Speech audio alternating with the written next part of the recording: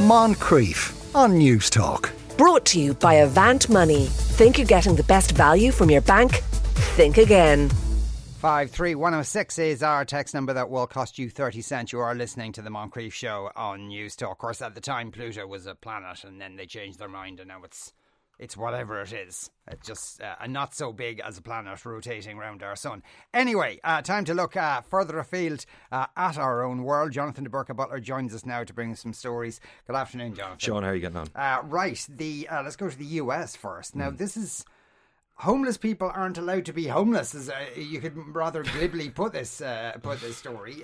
This is in this town of Edmonds in Washington State. Yeah, Edmonds is a town, as you said, in Washington State to the north of the major city there, which is Seattle. And Seattle plays a bit of a part in this particular story as well. But Edmonds is significantly smaller, has a population of about 40,000 people, but has a homeless population of over 1,000 people, so nearly 1,200 people, and that number has increased by almost 50% since its low point in 2015, right? So they're obviously seeing it as a problem, and it is a problem, but of course different sides of the authorities there and different people are viewing that problem in different ways, right? So the city council last week brought in an ordinance on May 17th.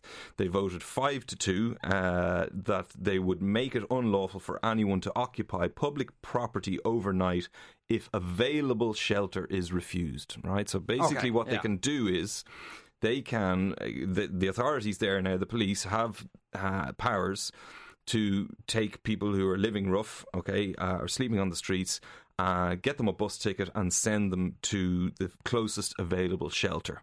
However, what's the definition of available shelter? And that's the big part of this story. Anything within 35 miles radius of the Edmonds City Council Hall, the town hall. That's very far away. Yes. Very far away. Well, maybe indeed. not in American terms. One could argue. Yeah, it may be. But you know, when you consider that, you know, an awful lot of these people are probably have some sort of a life that they've made for themselves, albeit not one that they've chosen, and they have an awful lot of facilities and help close at hand. If they're being dragged out of their tent in the middle of the night and forced to get on a bus and go all the way down to Seattle or other cities in the area like Everett, I believe, or places like that, then it's going to be an issue, given that these places have major homeless problems themselves as well, you know. And this was something that was told to the Edmonds City Council before this vote went through. There was a city councillor in Everett City who basically says that they did not have the bandwidth or resources to deal with their own problems, let alone the spillover from this particular ordinance, or the spillover that will inevitably come from this particular ordinance. Right. Okay. So but they're essentially exporting this problem if they can find an available place. But presumably if other towns and cities are also struggling with this problem, there won't be an available place. Exactly. And this is why the people who are against this particular ordinance were saying, you know, you have to do more about expanding shelter options, you know, building affordable housing. Does it sound familiar at all? Yeah. And you know, creating more motel space. And this is what they were saying. You need to do this before you bring in this kind of punitive law. And it's hard to disagree with those people. Have they done anything about providing shelter themselves? Well, they have. I mean, they have shelters, but as I said, the rate has gone up by 50%. But instead of building shelters, they dealt with it another way by handing the problem over to motels. So they give people motel vouchers, but now their allocation has run out already this year because the numbers have gone up so much. Right. So they have no more to give, and there is no space.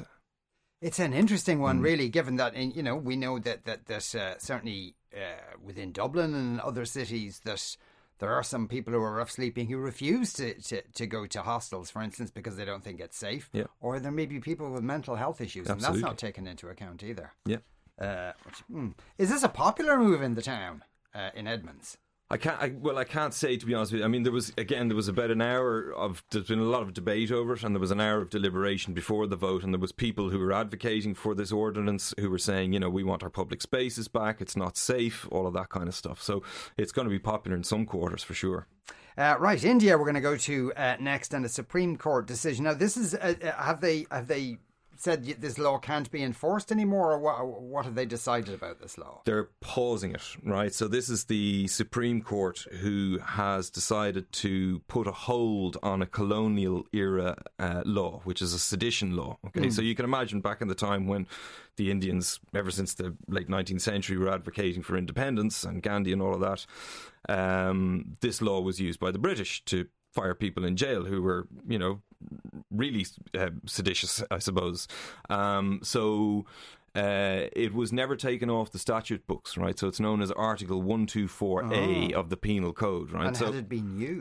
God, that's the whole point. It's been used an awful lot. So you remember how turbulent the whole creation of India was and everything back in, when was it, 1949 was it? I can't remember, around about then anyway. So you can imagine the 1950s it was used quite a lot, to such an extent actually that in 1962 it was reviewed by the Supreme Court there, and they said, look, this isn't being used properly, kick it back to the government, which is what Supreme Courts do, and you're going to have to amend this law, but in the meantime don't use it the way that you have been using it over the last 10 years. But nobody ever went with that, and successive governments right up until now have still been using it. There was a noticeable uptick when Narendra Modi came to power, right? So there's 800 cases of sedition pending in Indian courts. And you know how slowly that whole court system moves. It's really, really slow. So 800 cases of sedition, and there's about 13,000 people in jail, right, related to those cases, okay? So because it moves so slowly, an awful lot of people stay in jail. They can't be bailed out, right? But some of the cases are absolutely ridiculous. So there was one case of a Muslim comic who was jailed preemptively for jokes that he might but did not actually make, because he was fired into prison.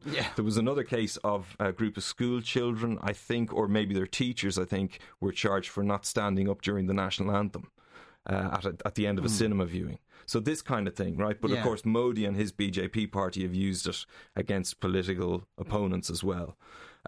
So a case was brought by a senior leader of the opposition Congress party. I think that's Gandhi's party as well, to mention him again. And they've been successful in putting a stop to it for the moment. Because if it's been paused, that implies it could be unpaused. It could be unpaused, but the government who were defending it up until this judgment was given by the Supreme Court have decided now that they will review it. But that's the big question. What will that review entail? Or will they just tinker around the edges, or will they scrap the law completely? But the court has basically said that it is not in tune with the current way of things, and it needs to be looked at. And if it's been paused now, what does that say for the hundreds of people who are still stuck in prison awaiting trial? Are they going to be let out now? Yeah, they can be let out on bail now, whereas they wouldn't have been before. They have the Supreme Court. The Supreme Court have instructed people, so they've instructed the authorities, no more cases to be brought around this law, right? So they're not to be charged with that.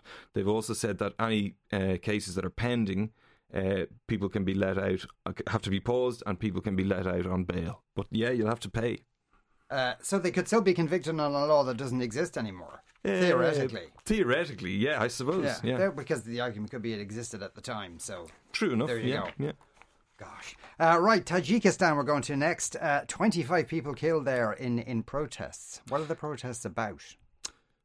Well, I'll have to give you a bit of background if you don't mind. Yes, yeah. Right, so there's a place called within Tajikistan called Gorno-Badakhshan, okay? And Gorno-Badakhshan, what's different about it from the rest of Tajikistan is the people who live there, right? There's an ethnic group called the Pamiri.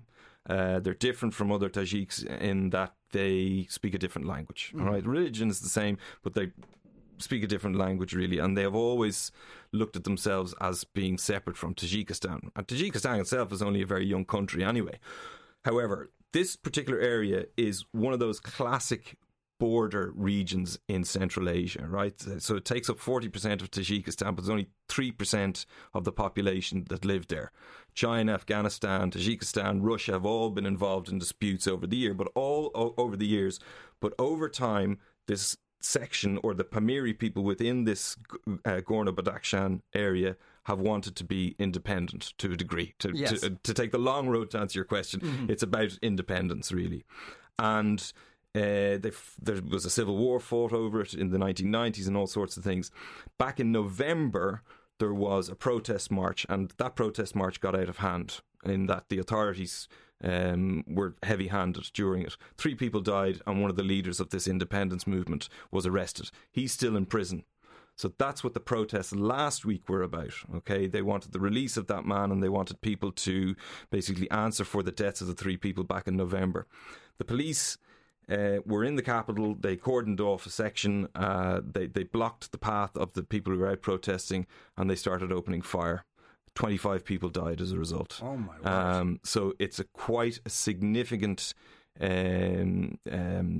escalation of ongoing troubles in an area that many people probably haven't heard about before, but could be problematic and could be somewhere where we'll hear a little bit more about over the coming weeks and months. Does it have any degree of autonomy at the moment? It does. It is an autonomous oblast, actually, to use that old Russian phrase, right, from the Soviet Union. So it does have a degree of autonomy, but I think they've always wanted more, even though they were sort of bet down, for want of a better way of putting it, back in the early 2000s, late 1990s, early 2000s. But this could give rise to a reawakening, I think. And is there anything there that that various is countries there oil like? in them? Yes, There is, exactly. That's what basically. I meant. Yeah, I'm trying to be cute about it. No, very good. No, it's a great question. No, essentially, I know there is. Because I did look for that question. There isn't really. There is there's a hydro dam that the European Union are building with Tajikistan. I think that's the only thing I could find around minerals and that kind of thing. But I'm open to correction. Right. Okay. Paraguay. We're going to go to next. So I think there's it happened on a Colombian beach, but this involves Paraguay's anti-drug prosecutor. Yeah, a man by the name of Marcelo Pecci. He was assassinated on his honeymoon. Very sad story. He had just announced, or his wife had just announced on Instagram that she was pregnant. And shortly after that, 2 hitmen showed up on a beach called Baru Beach in Colombia. They arrived on a jet ski, and one man got off the jet ski, went up to Pecci and shot him twice. He died on the spot. Nobody's really sure yet who is responsible for the killing. Although, as you can imagine, as the anti-drug prosecutor in Paraguay, he has quite a few enemies. The question is it a transnational criminal group, or are there politicians at the root of this particular problem as well in Paraguay? There are precedents of politicians being involved, really not high-end politicians, but very powerful politicians. I believe an ex-president back in the 1990s was involved. He was noticed as a kingpin of drugs in Paraguay. So there is a precedent in that. So investigations are ongoing, and the US are involved as well. Right, and have the Colombians made any progress in investigating this? They have a photograph, I believe, of a man that they're interested in, and they want a reward for any information leading to that. They also say that they were talking to the person who rented out the jet ski, and that it was rented out to 2 men, and they gave descriptions, but it's fairly vague at the moment. Yeah, and the fact that he was on his, maybe that was just perhaps he was on his honeymoon at the time. Maybe that was perhaps they knew exactly where he was, and it was easier to target him there. Yeah, there is also speculation, because there's media taking this and going everywhere with it, that they followed him on the plane from Paraguay, and they knew exactly where he was going. So he was at the tail end of his honeymoon. I believe it was the last day when it happened. Right. Okay, Malawi we're going to go to next, and this is another court case, but it's about the people who murdered a man with albinism. Yeah, it's again, this is something that we've been covering for years. So I just wanted to go back on this because it's actually good news from a horrible story. This is 3 men in Malawi who were each sentenced by a high court to 155 years in jail for killing a person with albinism. So this was a 23-year-old man who was killed back in January. One of the people who's been sent to prison was his uncle. My word. And this is still connected with it, basically a traditional belief about people with albinism. Yeah. It's believed that basically the body parts can be put into a concoction and they bring you bad luck, or they bring you good luck. And do you know that the killings go up around this anytime that there's an election in Malawi? So like politicians looking for more, better luck in elections and all that kind of thing. It's a really dark sort of fact around this whole thing. That's so. So a politician can gain some, or perceive they can gain some sort of electoral advantage from doing. Oh my gosh. Yeah. That's pretty grim. Right, what kind of stories should we look out for over the next week or so? Yeah, a few things coming up. Davos is obviously happening all week, so there'll be bits and pieces coming from that. And then on Sunday, big elections in Colombia, presidential elections. And then on Tuesday, no smoking for anybody. It'll be World No Tobacco Day. So okay, lots of coughing next Tuesday. Jonathan, thanks a million as ever. Jonathan de Burke Butler there. You are listening to the Moncrief Show on Newstalk. We're going to take a break after that. The woman who woke up with an Irish accent. Moncrief. Brought to you by Avant Money. Think you're getting the best value from your bank? Think again. Weekdays at 2 p.m. on Newstalk. Can I tell you a secret? When you buy a mobile phone from Harvey Norman, it's SIM-free. That means no long and expensive network contracts, and you won't pay over the odds. You can choose the phone you want from Ireland's largest range of SIM-free phones and get the accessories you need. And here's the best bit. With our Love Tech team, you can even trade in your old phone to save more. Who doesn't want to save money? Go SIM-free. Go Harvey Norman. Go! T's and C's apply. See hn.ie/take credit for more.